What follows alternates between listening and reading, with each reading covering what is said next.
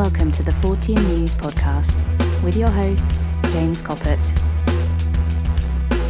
Oi, hello Minkies. Ages ago I promised that I would do a discussion with my partner Candy. We got together last summer and talk about some of the strange things that have occurred, and I finally persuaded her this evening. But before that, I've got some really exciting news. I have been nominated for an award. It's a national award. I'll be on TV if I get put through. I've left it really last minute, and it actually closes tomorrow. What's the date? Is it the 18th tomorrow? Friday the 18th of May.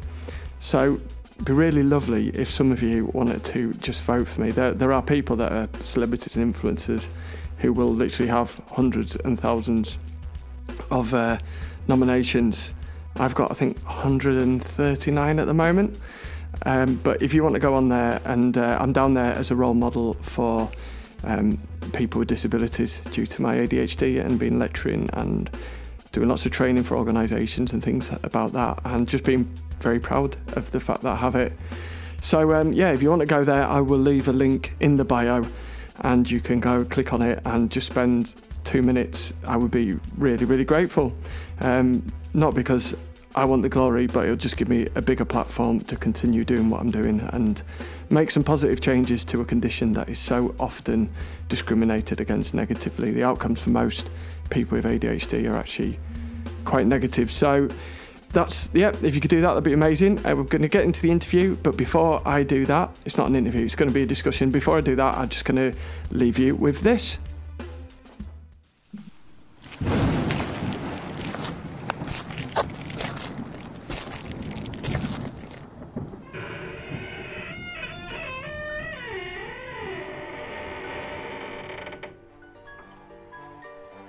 The Fortean Film Festival is a new celebration of cinema, created by people who have a passion for all things weird and paranormal. The current season is now open for submissions. Get involved if you're a filmmaker that has a penchant for poltergeists and adores aliens, or if you're a producer devoted to demonology with a soft spot for sci-fi. The deadline for submissions to this IMDb-approved festival is fast approaching. Go to www.forteanfilmfestival.com to submit your film or buy tickets, if you dare. Go to the forteanfilmfestival.com. It's in the first week of September, starting on Friday evening, all through Saturday. There's going to be loads of other events on the side. I'll be there. It'd be great to come and meet some of you guys, have a chat, have a cup of tea, and all those lovely things, and talk about all the weird and wonderful things that go on in the world. So get your tickets now, forteanfilmfestival.com. We're really proud partners. It's a really special, lovely event, lovely community, and well worth your time. Go check it out now.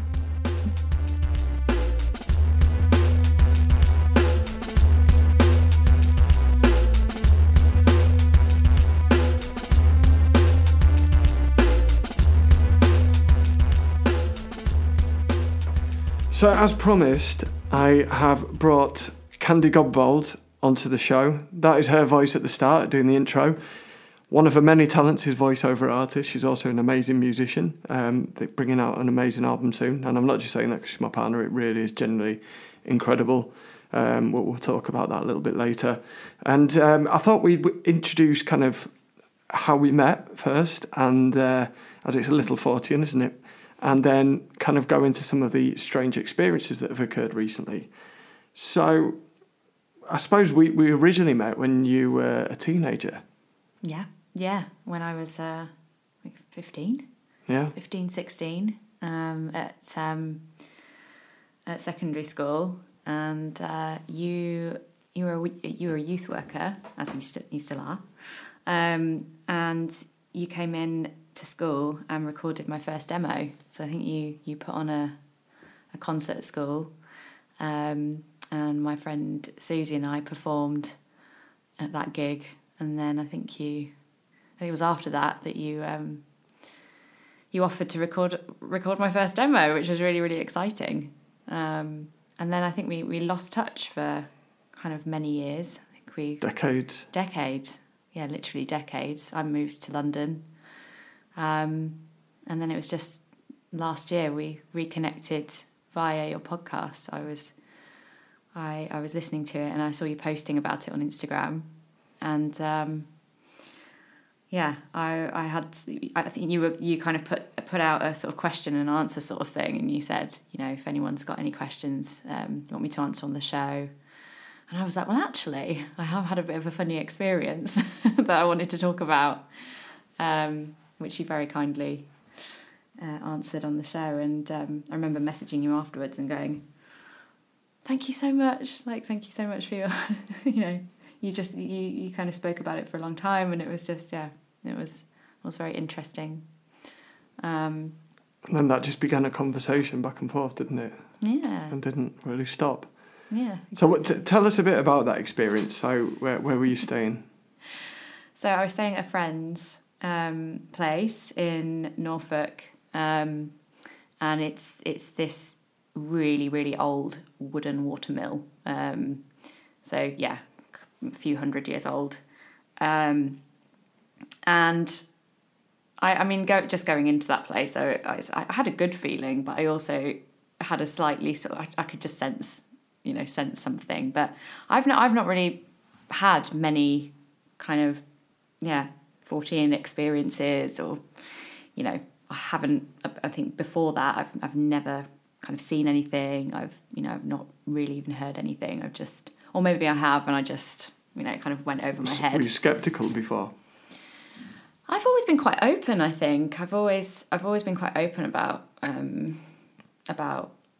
letting myself experience things and see things or hear things. But I guess I've always been a bit scared as well, and a bit sort of nervous about seeing something. I always get worried about that idea of kind of like a full, like a ghost appearing as a kind of a full person, an apparition. And I think the thing that scares me about that is that if I saw that kind of apparition in my house that looks like an actual person, I'd be thinking, why is there a person in my house? And I'd be quite scared at that point. But I've never actually really had any experiences before this. But yeah, so I was staying there, and I was just in the spare room, and each night I stayed there, I really struggled to sleep. And it was about 4:00 in the morning. I was awake, of course, and I just sort of started hearing what sounded like footsteps, sort of walking above me, and above me was sort of the stair area, the stairwell, and it just sounded like someone was walking up and down the stairs, and I thought, it's probably just the neighbours, and but then. So that the noise stopped, and then about half an hour later, the exact same sound, but it was just really, really similar to what I'd heard half an hour previously. It was like every little creak, I just. Was it specifically, very specifically, someone walking down the stairs? It couldn't be mistaken for something else. I really think it was, yeah. Someone walking up and down the stairs, just the creak of it, and the quite slow, but it was just exactly the same as the first time I heard it, and then it happened again the next morning. So it's kind of residual in the same time period. Yeah, exactly. Yeah, it was specific time period. So around 4:00 in the morning, and then I can't remember if the second night I heard it a second time, but yeah, and that I just felt like it was kind of unmistakably, something. It definitely wasn't the neighbour, and I did ask, So you did a little bit of research afterwards, didn't you? So after we connected, you did a bit of research and found out from previous owners that had lived there. Had more than that experience. So they had that similar experience of the residual footsteps. Yeah, absolutely. So yeah, it turned out that it kind of tied in with what other people had experienced there, that there was possibly a miller, or somebody who lived there. And a miller in a mill, that's... Yeah, I know. That's crazy. Bizarre. But yeah, somebody who they just heard kind of the walking up and down the stairs. Also, because the downstairs of the mill was actually a restaurant at one point,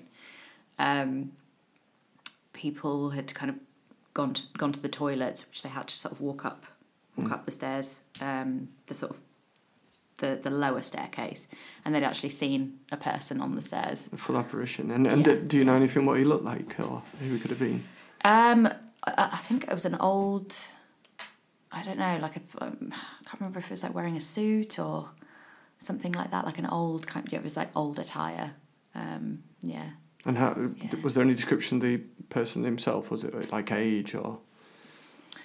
I think, just an older man. Which would explain kind of the slow, careful footsteps then. Yeah, definitely. Yeah. It's fascinating. Yeah, so when I was sort of walking up that stairwell, that lower stairwell, I would always get a bit of a funny feeling after hearing that story. But I never saw anything. But yeah, it was really just the noises, you know, and I was sort of sleeping quite lightly, you know, and it did wake me up, and I was like, oh God, there it is again, you know. What is that? I always find with residuals, sometimes it's linked to a specific story. You know, there's certain places in America where every year they have campouts and they hear gunshots and then the door opening and someone walking in, or there's a place in the UK where someone died on the stairs, and on the anniversary every year you hear this boy tumbling down the stairs. So it does always make me kind of intrigued as to what that journey was for that miller on the stairs at 4 a.m. that was so, if whatever your theory you believe in bleeds into our parallel time. Why did that stay? Why is that here? You know, was it that, I don't know, he could have been old and dying and taking that last trip down the stairs, or he could have, you know, it could have been anything really, just something very significant that was happening in his life at that point. Something significant that bleeds over, whether maybe it was the last time he was saying goodbye to his mill, or like you said, he, you know, walked downstairs and passed away, or he was, you know, having a heart attack and trying to get help. We don't know, but it's fascinating without kind of digging more into that history and past. It's difficult to know. Yeah, there's a lot of history about the place online as well. It's called Loddon Mill in Norfolk, and it's I think it's an Airbnb. I think there's an Airbnb thing going on there as well at the moment. So you can actually go and stay there. But yeah, there's a lot of history online, and there's also, you know, the wills and lots of kind of, you know, really old documents from previous mill owners and stuff. It's really, really cool actually. Really cool place. Yeah, very beautiful as well. Very beautiful place, right on the water. But yeah. It's very interesting, really interesting. The fly just flew over the mic, if anyone wonders what that sound was. There was a little... so we connected from that show, and you were living in London and I was up north, and we just continued to communicate, and you happened to then be in Scarborough, and we met a couple of times, just purely as friends. Yeah. And then I came down London to go to a match and visited you. Yeah. And obviously, you know, we're both originally from London, aren't we? So we've got connections there. And then I came down again the week after, hoping to get another ticket, which didn't happen. But then, and that was that. And then, it just all happened from there, didn't it? Yeah. So it's been lovely ever since. So, obviously, you came and stayed for a week before you moved up here at my house. Tell me about. I kind of warned you about some of the experiences at my house. Yeah. And you definitely had some specific on the top floor, like a lot of people do. Yeah. I think there was this one. I think it was when I was in bed, and I think you were downstairs, and there was no one else on that floor, and I just kind of heard this on the door, on your bedroom door. Yeah. And I was like, hello, you know, Aggie, James, who's there? No answer. And then I can't remember if I waited for you to sort of come up, because I was just quite happy not to get out of bed at that point. Just like turn the TV up. It's probably nothing. Yeah, and it turned out that you were nowhere near and no one was upstairs, and I was sort of wondering what that was. That was quite. I don't know. And the door flung open at one point. Oh, yeah. Didn't it? Almost like Yeah. when you were. I think you sensed something, didn't you, when you were a bit sensitive, and then the door flew open almost too. Yeah. Yeah. It was Purposely. Yeah. Your door has done that before. It just sort of kind of swings open. Yeah. And it does do that if you leave it, but it's a very gentle. Yeah. Opening, not a full blown swing, but no, yeah. If you remember, I was actually I was on the phone to you, wasn't I, once when you were still in London, and there was knocks on the bathroom door. Oh yeah. Very clear knocks. Yes, yeah, that's right. Not just what could that be? It was very much knocks on the bathroom door. And you were like, "Did you hear that?" I was like, "Yeah, I did actually from here." Even on the phone, yeah. When I was in the bath, and I was alone in the house, just for the listeners to know. I thought it potentially could have been the cat, mate, rubbing, but I opened the door, the cat wasn't there. And these type of things happen a lot. When I have guests, particularly on the top floor, it almost mocks. And I think if you are a little bit scared, it does it more, whatever it is. We did have a lot more. There's certain things I've never actually told from the beginning of that house, in terms of one story when Charlie, no, it's when Aggie was little. We'd stripped the bedroom, and there was nothing in the bedroom at all, apart from the cot. And I came out the room, went downstairs, and when I came back, underneath the cot was a load of keys. That's very strange. And I don't know where they've come from. There was a bunch of maybe 4 or 5 different keys. They weren't there before. I'd hoovered the floor. I don't know where they came from, and all I imagine is someone else has gone, "Where's my keys gone?" And they all jotted there at once. But also we had. I was wrapping someone's birthday presents, and it started off at certain times of the year when we first moved in that house, where this poltergeist activity would occur. So at certain times of the year, there'd be a strong smell of cigarettes and cat pee. This was before we had a cat. And it would appear for kind of in September every year for a week, and then just vanish. And strange. I remember I sensed something. I was in the bedroom. We actually, when we first moved in, we wanted to put Charlie in the top floor. And I said, no, he's not going in there because there's something there. We wanted the middle bedroom, but the top floor, I just sensed there was something there, and I didn't want Charlie to experience that, being a small child. And I was in there, and like I looked up and thought, I just felt someone there, and the carrier bag just went in the air and just lifted across, like someone was holding it and pulling it across. Oh, yeah. Which I just thought was really amazing. But yeah, knocks on the door.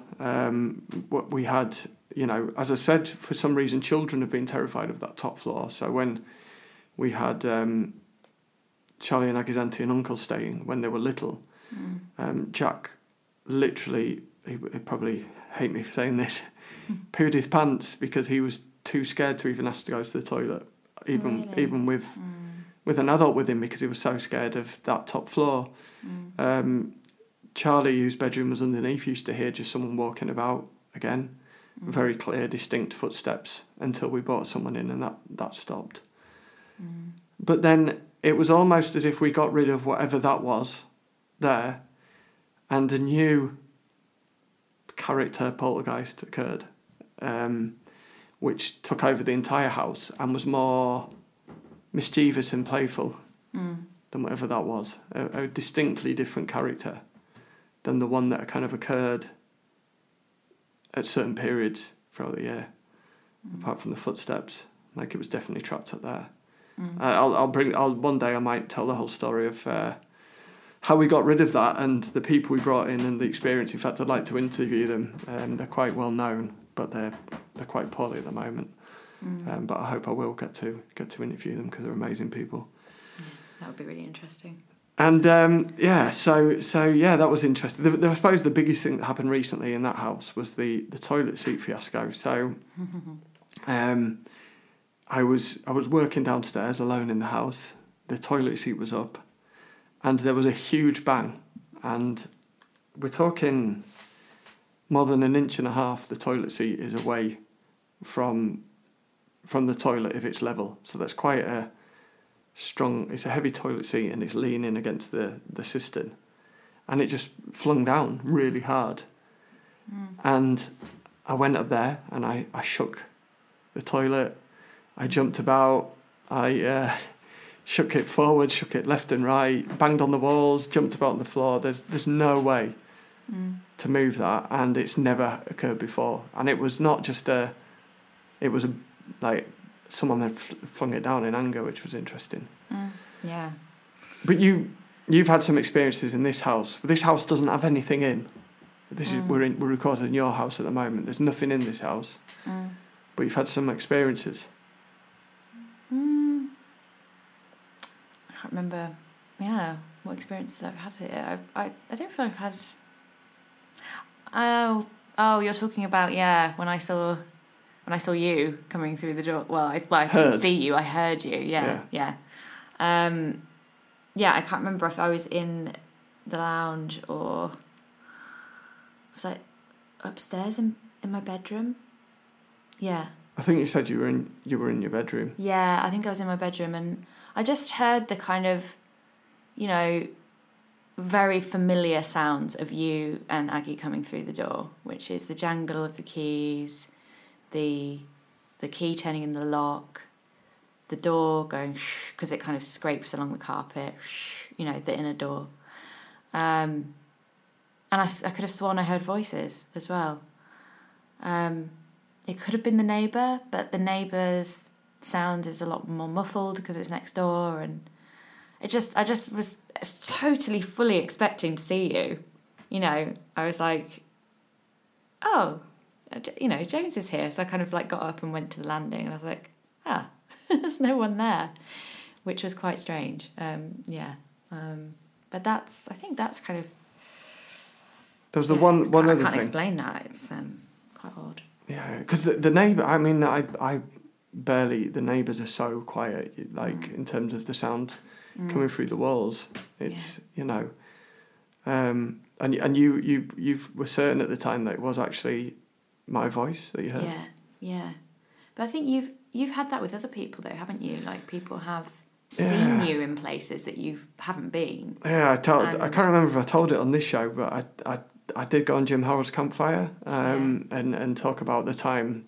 So if people have heard this before, I apologise, but there was a time where, so Wood End in Scarborough, I used to have an office there, which was owned by the Sitwells, and one of the Sitwell family, there's loads that went on there as well, it was not probably a whole different podcast to do on that. But interestingly, one of the Sitwells wrote the first ever book on poltergeist, which is fascinating in itself.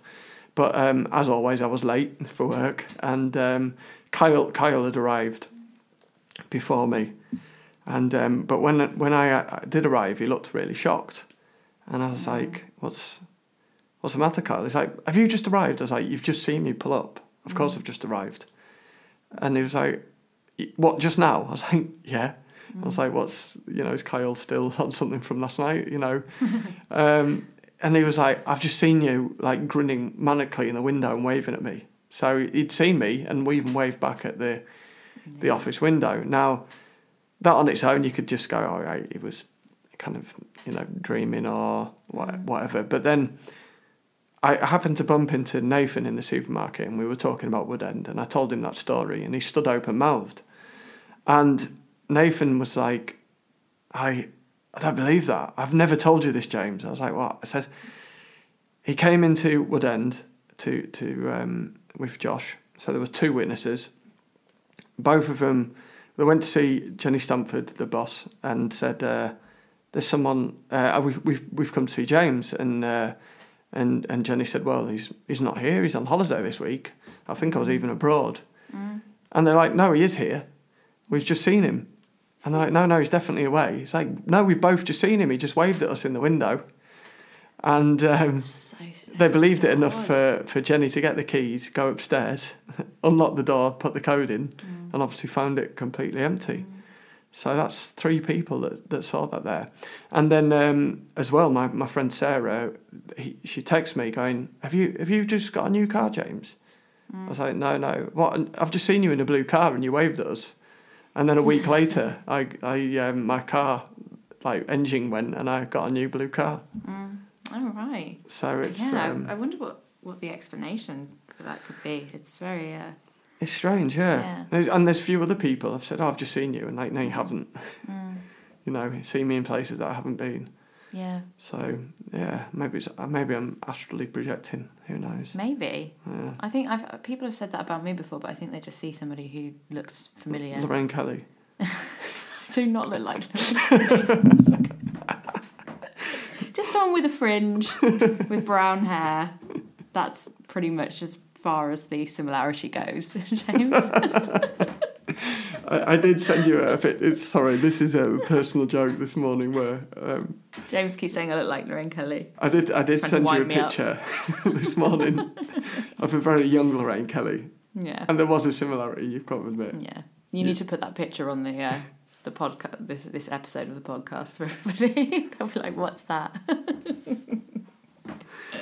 It is peculiar as to what it is. Now, you know, in Wood End, there was, you know, they've got, it's a really old building. One of the Sitwells, I forget his name, I apologise, but he went missing. He went on holiday in the Alps and went missing. I think I've told the story before where I was packing away some equipment at 9:30 at night in there. So I'd done a workshop and then brought the equipment back. And there was a man in tweed in the corridor, which was, you know, peculiar, but there was a lot of kind of... it's an arts building, so there's a lot of different people in there, and it wouldn't have looked too out of place to see someone like that. And I said hello to him, and he completely ignored me, and I was like, that's rude. And then he just turned and walked straight through the wall. And I remember the next day, I was telling Jenny Stanford this, and she was like, well, that's funny you should say that, because the other, and Jenny she's a workaholic, and she was working till about 10 at night, and she happened to she was walking up the corridor, and she felt a little nervous because it was 10 at night, and there was a man looking through the glass at the door at the end of the corridor to her. So she felt quite uncomfortable, and she was kind of preparing herself for some sort of, you know, conversation. And she opened the door, and there was no one there, and there was nowhere that person could have gone in the time that she opened the door. You know, the other corridors, the other doors were open, and they're on a slow swing as well. So we've gone through any of the doors, it would have been picked up. Yeah, and there's also CCTV footage so all the lights are triggered. There's no light switches; they're all triggered, and there's someone seemingly walked through the building, so the lights come on in each corridor on the floors. Really? Oh, wow. And they had CCTV footage, which would be great if they put it on YouTube or something, of a cleaner walking out the lift and a figure walking straight through her. Yeah. So it's yeah. And she you know, clearly saw a person, but and that would have come up on CCTV as well if there had actually been a person there. Potentially, but it doesn't always do that, which is peculiar.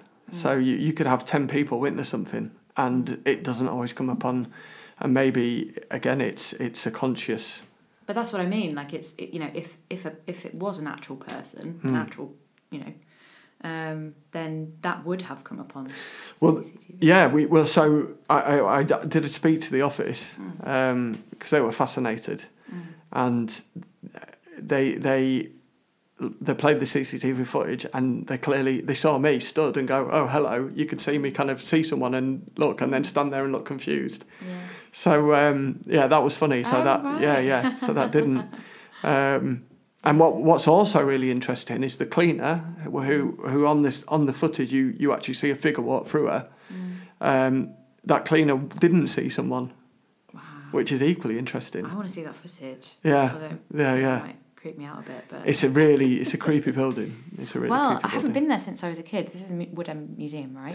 Yes, so it used to be a museum. Yeah, you're correct. Yeah, so they left. So the Sitwells, who were a very famous poet, writers, and film critiques and art critiques, donated it to Scarborough. Now it's an arts building, but yeah, I loved it when it was a museum. Did you have any feelings when you were there? Yeah, definitely.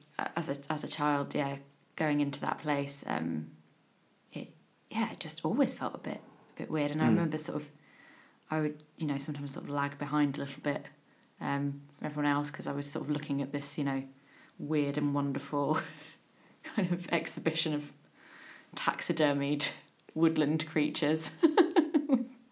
And and looking at the terrapins, and I had like a little terrapin section, and just I went a lot with my parents took me, and I just definitely felt something. I don't know what it was, but I think kind of being on your own there, you sort of can't really describe the feeling, but it's definitely something there. Yeah. There's what's got the butler staircase, which is infamous. So people that have the office there often hear someone opening doors and walking up and down there as well. That's really interesting. And then there's what used to be the nursery upstairs, which I feel really uncomfortable in, whatever that reason is. Oh, really? Yeah. It might be interesting to do a show there one day. Is the nursery, was that the upstairs bit that was, where they had all the sort of dinosaur bit, like the sort of dinosaur pictures? And is that the upstairs bit? So that'll be the landing where the cleaner walked through. Yeah. So that I think it was probably sealed off at that time. The nursery, it was probably just an office space, I think. Oh right, okay, yeah. But so I've probably never been in there. But very strange. Yeah, we'll have to go and have a walk around. Yeah. I'm sure they'd be well up for. Maybe we could do a show in there and recording and do something. That'd be great. Yeah. Yeah. And next to that is now it's a Buddhist centre. So it's interesting, the Crescent in Scarborough, because it was bombed in the First World War, and there's still shell holes in all the walls, but there were these grand buildings, and next to it, what used to be a BBC studio, it's now a Buddhist centre. And again, I don't think I've told you this story. I don't think I've told it on air, where there was some people doing building work when it was being renovated in their basement, and it actually ended up in a fight because they put on like the bandsaw, and it's dangerous, but someone will pull the plug out, and they say, right, very funny, and he put the saw on again, and the power tools, and they pull the plug out, and it's like, right, I'm having enough, I've had enough now. It's not funny anymore. Give up. And the other guy's like, it wasn't me. He's like, yeah, whatever, just stop it. And at the third time, they ended up like arguing, and he's like, it's not me, and he's like, it's not funny, just stop it. And they ended up actually fighting physically, and one of the guys stormed out because he's like, he'd been assaulted basically for something he hadn't done, or claimed he hadn't done. And it was only when they put the thing, that you start working again, the plug was pulled out again, and he was alone, that he realised there was something else going on. So I went in there, I was meeting someone, doing a one-to-one session with a young man that needed a lot of support, and I was just waiting for him there, and this gentleman with a top hat and a very posh, almost dinner suit walked in, stood there, all the flyers that were on the side like blew across the floor, and then I looked down to pick them up, and when I looked up he was gone. Wow. Yeah, that's an interesting place as well. I have asked to go in to do some investigation work, but they were, because of what it is now, they were quite reluctant. But yes, two buildings, the Wood End and the Buddhist Centre, all like next door to each other, basically. Yeah, and they're both made of limestone with a high metal. Yeah. Like you actually see the metal within the limestone glistening. So it's which is infamous for paranormal activity. Oh right, okay. But, I didn't know that. I used to live on a street called Limestone Road. All right. It was all limestone walls. And, Did you have any activity there? that house, No. I can't really think. Not that anything that I can think of right now. But it's, magnetic fields, obviously, within the marked limestone. Yeah, definitely. So, Yeah. and you're really tired, so I'm not going to keep you too long. You look like you're falling asleep. Well, James rambles on. No, you've got a very relaxing voice, James. It's, yeah. We went, so one of the actual main reason we're doing this, which we get into, 3 hours in. Yeah. We had a little trip, didn't we? Which ended up with some... yes, we had a lovely trip. A strange experience. So first of all, it was interesting actually, because we went to Lindisfarne. The Holy Island. And you had some expectations that some paranormal activity would occur, didn't you? Yeah, well, my first kind of expectation about going to Lindisfarne was that I would have, a sort of maybe a bad feeling or a sense of, what went on there when the Vikings invaded and there was that massacre. They massacred all the monks and pillaged all of their rituaries. But actually I had the complete opposite feeling. Actually I felt this sort of golden warmth and this kind of happiness on that island, and it's an amazingly beautiful place. And when you kind of drive across what do they call it? Causeway. The causeway, yeah, and with the kind of the tide out on both sides and these kind of low, kind of heavy clouds, and just stunning, really stunning. But yeah, once on the island, just had this really lovely, lovely feeling. Sense of tranquility, wasn't it? It was really tranquil, and walking around those old abbey ruins, there was just a very lovely feeling there, which I wasn't wasn't really expecting. So yeah, came away from that. It was really, really, really good. But then we stayed in a sort of little village, which was about 30 minutes away, and we put it into... It was meant to be. It was meant to be, yeah. And we put the address into the sat-nav, and it was really quite out in the sticks, wasn't it? I mean, it was, and it was dark by that point. It was over the border, wasn't it, in Scotland? Yeah, it was over the Scottish border, and yeah, we sort of were driving around in the dark for quite a long time, and then we kind of turned up at the place that the sat-nav was telling us the Airbnb was, and there was just nothing. Yeah. There was just nothing there, It was a proper country, dark back road. Yeah. With just farmhouses and not much else. There was a little bit of unease. I have to admit, I was sort of feeling a bit like, I'd quite like to get to our destination now, But then I think we sort of drove a bit further down, and then we kind of stopped just outside this house, which the house was kind of set far back, and there was sort of like a driveway.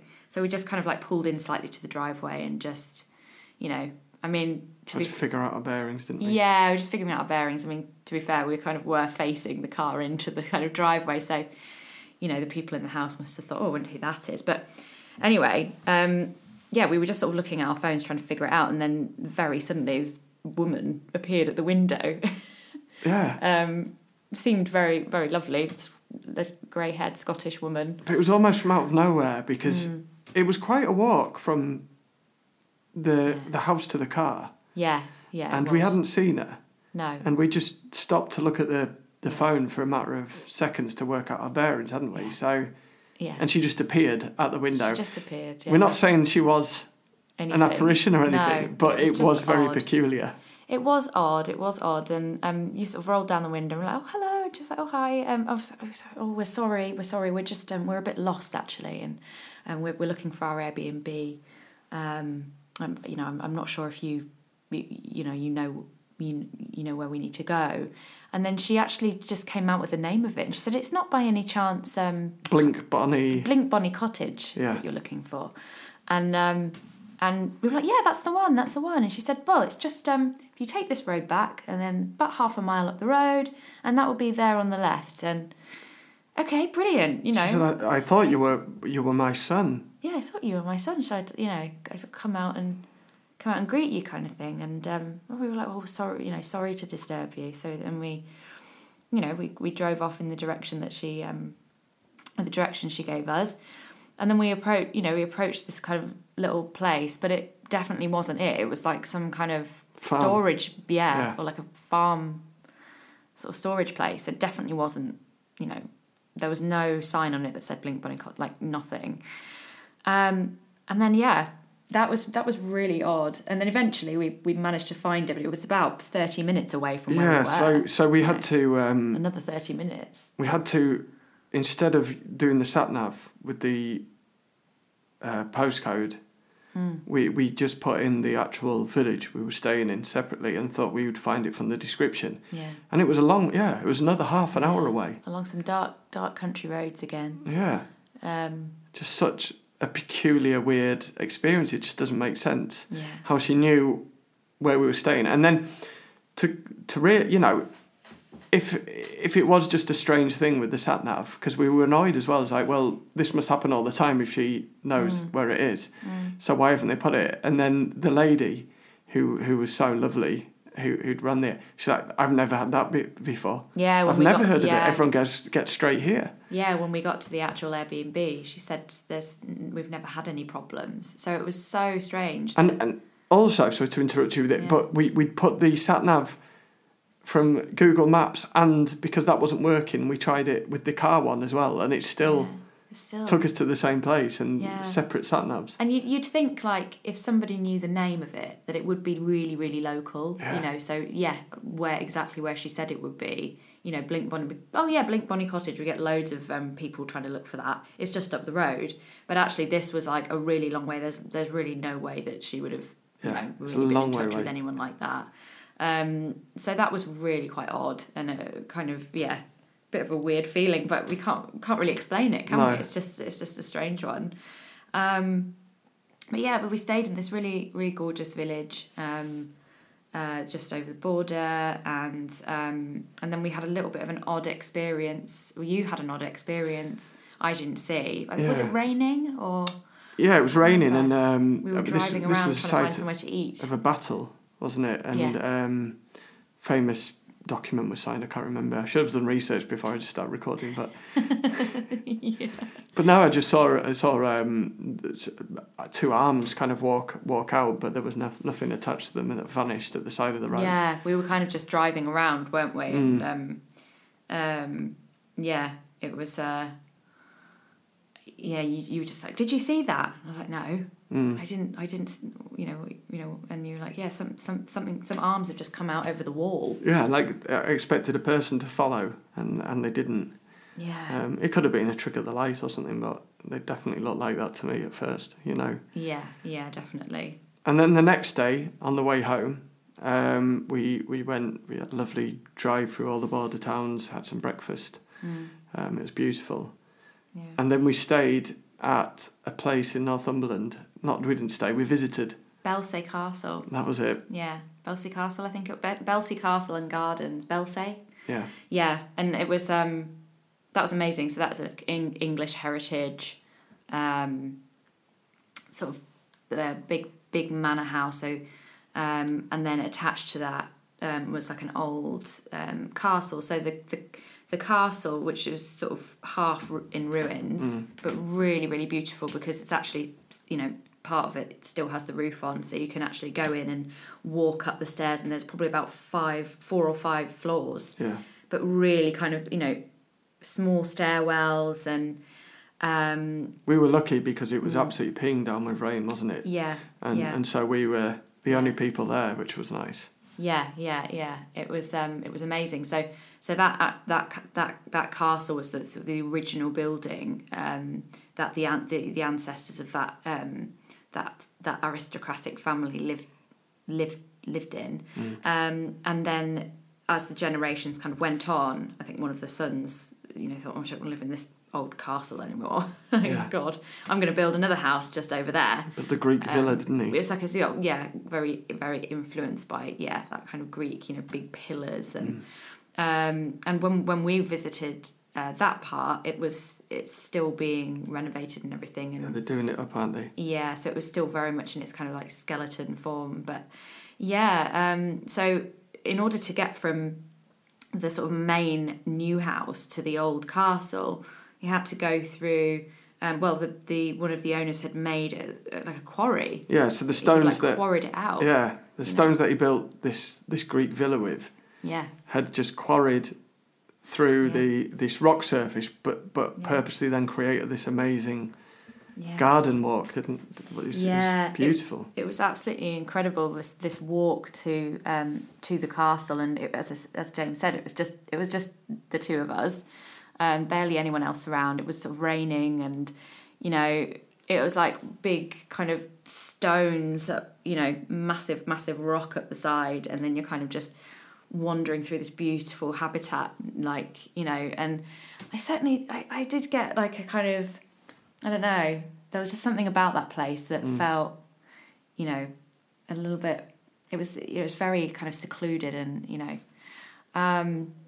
and then when we actually got to the castle, again, we were the only ones looking around it, weren't we? Yeah.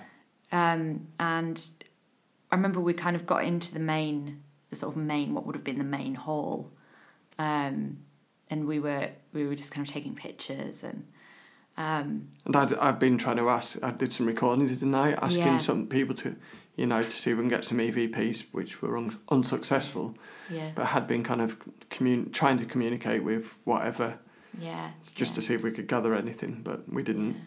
Yeah. And then I stopped recording. You stopped recording, and then I think you said something like, is anyone here? And then we just heard this kind of weird noise, didn't we? And I was like, is anyone else here? And it was very specifically a male. It was male vocal cords. It wasn't wind or something. It was unmistakably a moan. Yeah, wasn't it? Yeah, it did sound interested. Like a person. Yeah, it did sound like it was a person. A human moan. Yeah. Male. Yeah, human moan. Yeah, and that was actually when we were on the sort of ground floor, I think it was, and then obviously.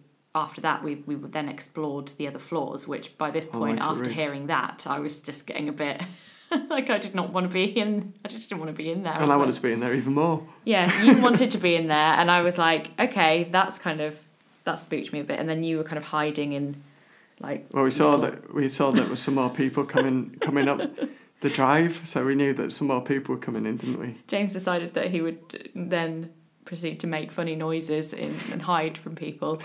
And that was quite funny to spook them. But last year I was at I've forgotten its name. I was at this castle and near Nottingham. I can't remember. I love this place. Aggie was coming around the corner, so I hid under the stairs in this absolute darkness, and I thought Aggie was coming, but she didn't. But I heard footsteps, so I jumped out, and there was this I went, "Rah!" And there was this little boy who was about 5 who started crying. Oh, James. So I had to hide. Bad. And then, bad. And then, like, about 10 minutes later, I saw this little boy, and he went, "That's the monster!" God. When he saw me. Right, yes, you're banned from doing that in the future. It's the normally tricks I get with two of these places. Yeah. But yeah, the really interesting thing about that visit as well was that we sort of wandered back through the quarry back to the sort of English heritage little shop bit, went to buy some gifts. Yeah. And we were chatting to the start, like the man and the woman that were working there. Yeah. And we were just telling them about like how amazing we thought it was, and we just said, have you had any kind of experiences in that castle, or And they said, well, not personally, no, but there was, I mean, yeah, like, do you want me to tell? Yeah, go for it, yeah. There was a visitor who had kind of been out walking in the quarry bit, and he'd sort of finished the walk, and he kind of came in and just apparently looked sort of white as a sheet, and sort of asked them, do you have any I don't know, actors working today, sort of, anyone doing sort of performances, things like that? And they said, no, we don't have anything like that today. And he said, well, I've just seen a little boy in sort of Victorian, or maybe not even Victorian, probably way before that even, clothing, sitting down, playing with one of those hoop toys, and they said, no, we've never had anything like that. So yeah, that was the story they told us when we kind of mentioned it, and I probably shouldn't have said this, but I sort of said to them, I was like, so do you have to sort of do you go down there on your own then? They're like, yeah, we have to go and shut everything up at night. I was like, so you have to walk through that quarry bit and then go and lock up the castle yourself? And they were like, yeah, and I was like, oh god, through all the floors in the dark. Oh my word! I was like, wow, you're brave. God. But they this person was terrified, weren't they? And they said that no one had, they see everyone that goes through because they have to go through the end, and no one had been in dressed up. Just like that, yeah. Yeah. And I think, I don't know about you, but yeah, I definitely could imagine seeing something like that there. Just, yeah, it's a really, really beautiful place to visit. I really, really recommend it. We're going to have to go back when they've renovated and put the new... Yeah. All the new displays and everything in. It'd be really fascinating. Yeah. Belsae Castle, definitely. Brilliant. So, you've had some poltergeist experience now. Would you consider that very different to the residual experiences you've had? Maybe. I mean, it's just been noises that I've heard, So I wouldn't say at this point it's really that different. Apart from the door opening. Yeah. And what was the thing in the car where you were really freaked out when I parked outside my house? I came out and you were like, you thought an animal was in the car. And you were really freaked out and looking everywhere. What was that? Yeah, I don't know. I just heard some something, I don't know, like rappers being, scuffled in the car. I don't know what it was. I was worried that there was like a mouse in there or something. Yeah, you were freaked out. I was like, there's a mouse. I think there's a mouse in the car. I mean, there could be a logical explanation for that one, but you were really freaked out, weren't you? Yeah, I just didn't know what that was, and I think I was in the car with Isla and Aggie as well, and I was just like, I don't know what that is. But yeah, I don't know. That could have been anything, But yeah. So what do you think it is? You know my viewpoints, but what do you feel like poltergeist activity is? I mean, it's hard to say, but I mean, there's so many different theories on it, isn't there? I mean, for me, the idea that it's a kind of energy, I guess. But where that energy is coming from, whether that's kind of linked to a person or I don't know. It could. It's hard to know, and I suppose it depends on the kind of type of experience you have as well. Something knocking on a door or footsteps. That seems to me very kind of human. So. But there will be some people that are listening to this, and I want to be really clear that when we say knocking on the door, it's unmistakable someone knocking on the very door on the room that you're in. It's not like it could be the neighbours shuffling around, or it's a very specific knock on the door. So the people do try and debunk things, and that I'm one of the first to do that, as you know. I'm very kind of critical of everything. Try and whittle away every experience. When I said I saw those hands, that could easily be light that I've misseen and formed a a picture in my head rather than it being that. Yeah. But some things, that moan was a human moan, and we did, we did listen out in case someone else in that building and there wasn't, and those knocks. Yeah. And the toilet seat, I tried everything to make that toilet seat go down. There was no other explanation. Even an I would, say an earthquake would have probably not moved that seat 1.5 inches. I think I'm quite sort of quick to sort of doubt myself sometimes, and I think, sometimes I can just be like, oh, it's probably just me like hearing something else. Or we've spoken about this as well, haven't we? Because there are people that I've had experiences with. So one I talk about is my friend David, where we saw a residual, what's known as the Grey Lady, who's been seen for centuries in Brompton by Sordon. And he was with me. Creepy place. There's one creepy place. Yeah. But I've spoken a bit about. Well, I've done 2-hour interviews about that place. Yeah, not a nice place, but anyway. Yeah, this basically like in the films, it was like a cloud of smoke or a mist who formed into a woman. Imagine smoke mist solidified into a woman in like a toga that strolled with great confidence. And then fizzled out, maybe, what would it be, 10 metres long? Now, he was with me. We both saw that as clear as day, to the point that he would not, if we were meeting, he would ring me and we'd meet at the end of the road. He wouldn't even come near the house. And yet, you talk to him about it now, like, he was terrified. He ran, and he was, if you spoke about it for weeks after, he would tell you exactly what he saw, exactly as it is in my memory now. And if you speak to him now, he goes, well, I thought I saw that, but it could have been anything.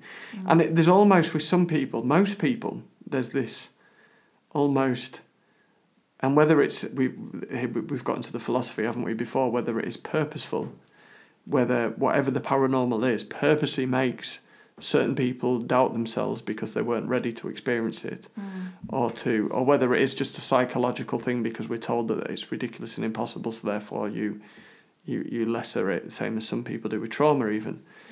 So whether it's because it's ridiculous or it was something for David then was terrifying.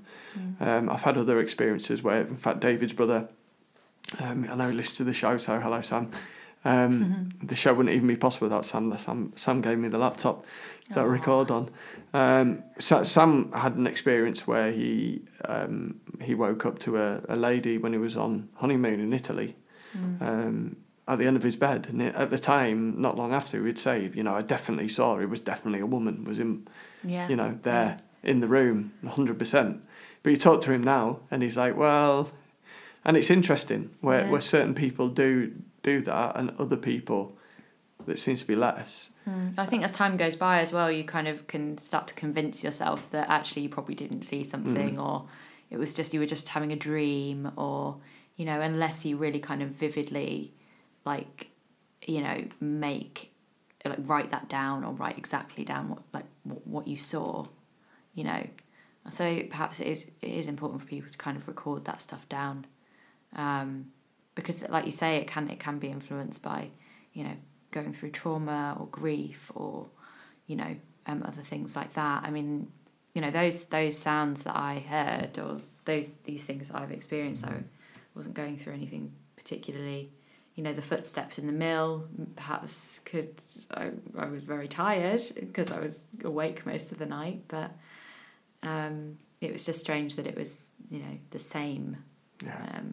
And it isn't something you'd want to hear, is it? That it scared you? No. It did scare me, yeah, because I was kind of on my own in this, this really old place, and the room I was staying in was already quite sort of, it was just, it's beautiful, but quite a little bit creepy, I felt like being in that room. I was like, definitely going to see a ghost in here. It's just, but yeah, I didn't see anything. Thankfully, I just heard it. But yeah. So the last thing, there was one more experience in this house where I was in bed, and I was like, I saw something, and I even got to the end of the bed, and I was looking round. There was nothing there, And what did you say? I thought I just saw a cat's tail. Or what was it? No, you said to me, because I was like, I've just seen something. And I tried not to say something to you because I didn't want to scare you, because I know you get freaked out by the stuff that happens around me. Yeah, but, just in this house as well. You went, have you just seen a black cat? Oh, yeah, that's right, yeah. And I was like, yes, specifically did. I saw a cat. Well, I thought it was a real cat. I didn't think it was... It was like in the corner of my eye. I just saw a black cat. Yeah, this cat walked in. It's not a good omen, is it? Well, it depends on culture. So certain cultures see a black cat as a very positive omen. Other cultures see it as something very negative. On a boat as well. You know, there's different superstitions, which is it's all fascinating as to why. And it also is if you see a cat behind you or in front of you. But yeah, that was interesting, because I thought it was actually a cat had walked in and somehow got in, and we need to put it out. But that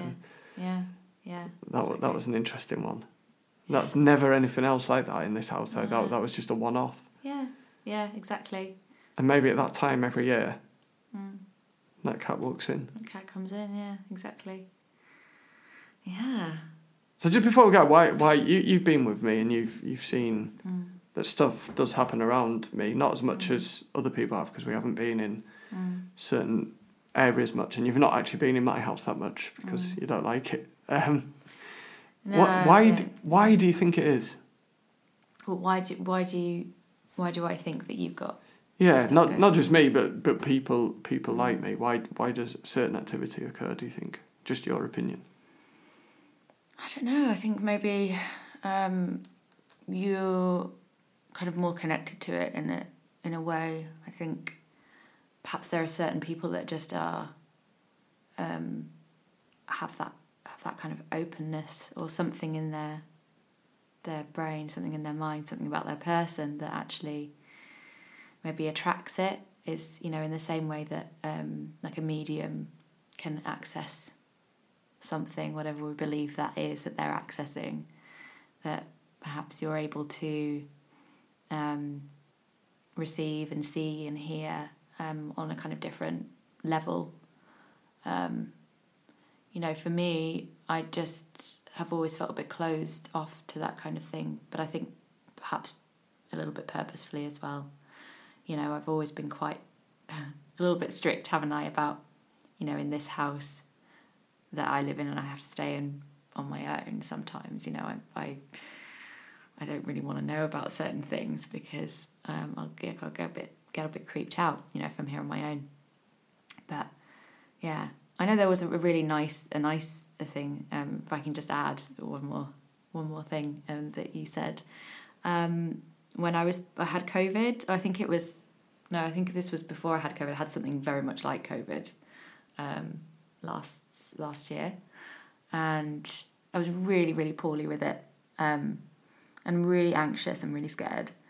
And I kind of remember you just sort of saying that you said that you saw this sort of golden shimmering light or something just by my bed when I was kind of out of it, you know. I was kind of really out of it, and you just said I think it was one of your ancestors. Or... The air was just kind of shimmering next to you, yeah. And it was very similar to a time when I was in absolute despair. Yeah. Last year, start of last year, and I remember it was really and this figure of light. I don't think I've spoken about this.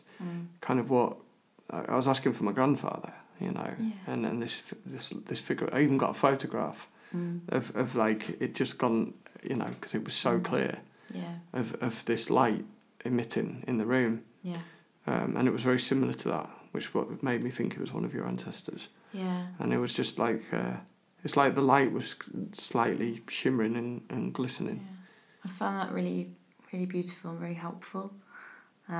Just to kind of know that one of my ancestors was watching, and you know, I get great comfort from that, and I think that is a kind of place that I go to, you know, if I sort of close my eyes or meditate. I don't really meditate very often, but you know, as a sort of way of relaxation, it's you know, a place that I go to for comfort, just to say that, you know, all of these people that came before me that I'm related to are sort of watching over me, which is something that in times, you know, where I've really been struggling with, you know, physical illness, mental health, anything like that. It's been really, you know, and so I think, yeah. And one of your ancestors was a medium, of course. Yeah. So my great auntie Alice, she was a Scarborough-based woman, and she used to sort of invite my mum and her brothers and sisters around for tea, and she would read their tea leaves, read their palms. She also had a crystal ball. So one of the songs on the new album is about her. So to explain the album and Yeah. who you're doing it with and what you're called? Yeah, so the album's called Short Stories, and it's written with a really, really dear friend of mine, Adam Gardner. We're called Weaver Birds, and all the stories are about our ancestors. So we've sort of done a lot of research on ancestry. We've completely nerded out on ancestry. I mean, I've been doing my family tree for about 12 years or something, so it's absolutely huge. But what we decided to do was research, you know, one person, you know, just a few select people, and find stories about their, you know, very significant stories in their life, journeys that they made, tragedies, you know, and try and just bring those stories to life through these kind of folky songs, you know. And so yeah, we're still working on it. We've written most of the songs now, although, you know, the more research we do, the more stories that come out. Oh God, that needs a song. That really needs a song on the album. So there may end up being 2 albums at this rate. But yeah, it's really exciting, and yeah, it's just really helped me connect with kind of my ancestry and, you know, who I am and my roots. And a lot of those roots are kind of here in Scarborough with the sort of fishing families, and, you know, we visited the National, the Maritime Heritage Museum, didn't we? Not the National, just the Maritime Heritage Museum in Scarborough. And that was really amazing, just kind of getting an idea of kind of what my ancestors were doing, and, you know, in the fishing fleets and things. So yeah, it's a really, really lovely thing to do, to sort of feel more connected, you know. And I'm sort of wondering, you know, I wonder if they're sort of happy with these songs, and you know, looking down on me and thinking, oh, that's lovely. She's brought that story to life, and, you know, something quite special. But yeah, it's really been a labour of love for us both. So yeah, we're looking forward to sharing it with you. You'll have to put maybe the one about your medium Alice. Yeah. On the show one day. I would love to. Yeah, I would love to play that for you guys. That would be amazing. Well, Miss Godbold, it's been a pleasure. Thank you so much. I'll let you go to sleep. Yeah, thank you so much.